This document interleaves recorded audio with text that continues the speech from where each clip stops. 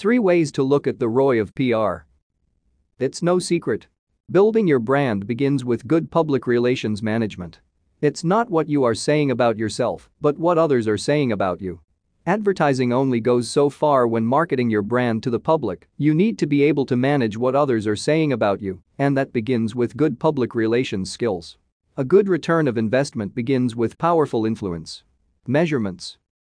According to everythingpr.com, there are 3 categories of interest when measuring the ROI of your public relations efforts.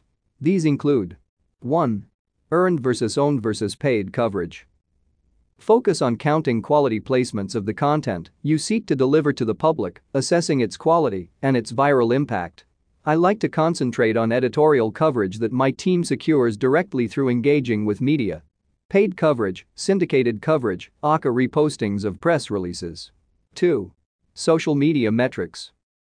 Engagement versus coverage or number of followers, focusing on community conversations about your brand and community growth. 3. Outcomes versus output. Behavioral impact on the audience to which you are communicating and the resulting growth your brand experiences from PR communications. You want your audience to take action as a result of your coverage. Did you achieve that, or did you just create another piece of glossy coverage that you can frame and put up in your lobby? Too often, people think of ROI in a financial sense. However, there is more to it than just numbers, and in the age of social media, it's too critical to ignore. There is no standard equation for measuring ROI, and there is no silver bullet. Your value can be measured in different ways, so it is important to consider your goals up front.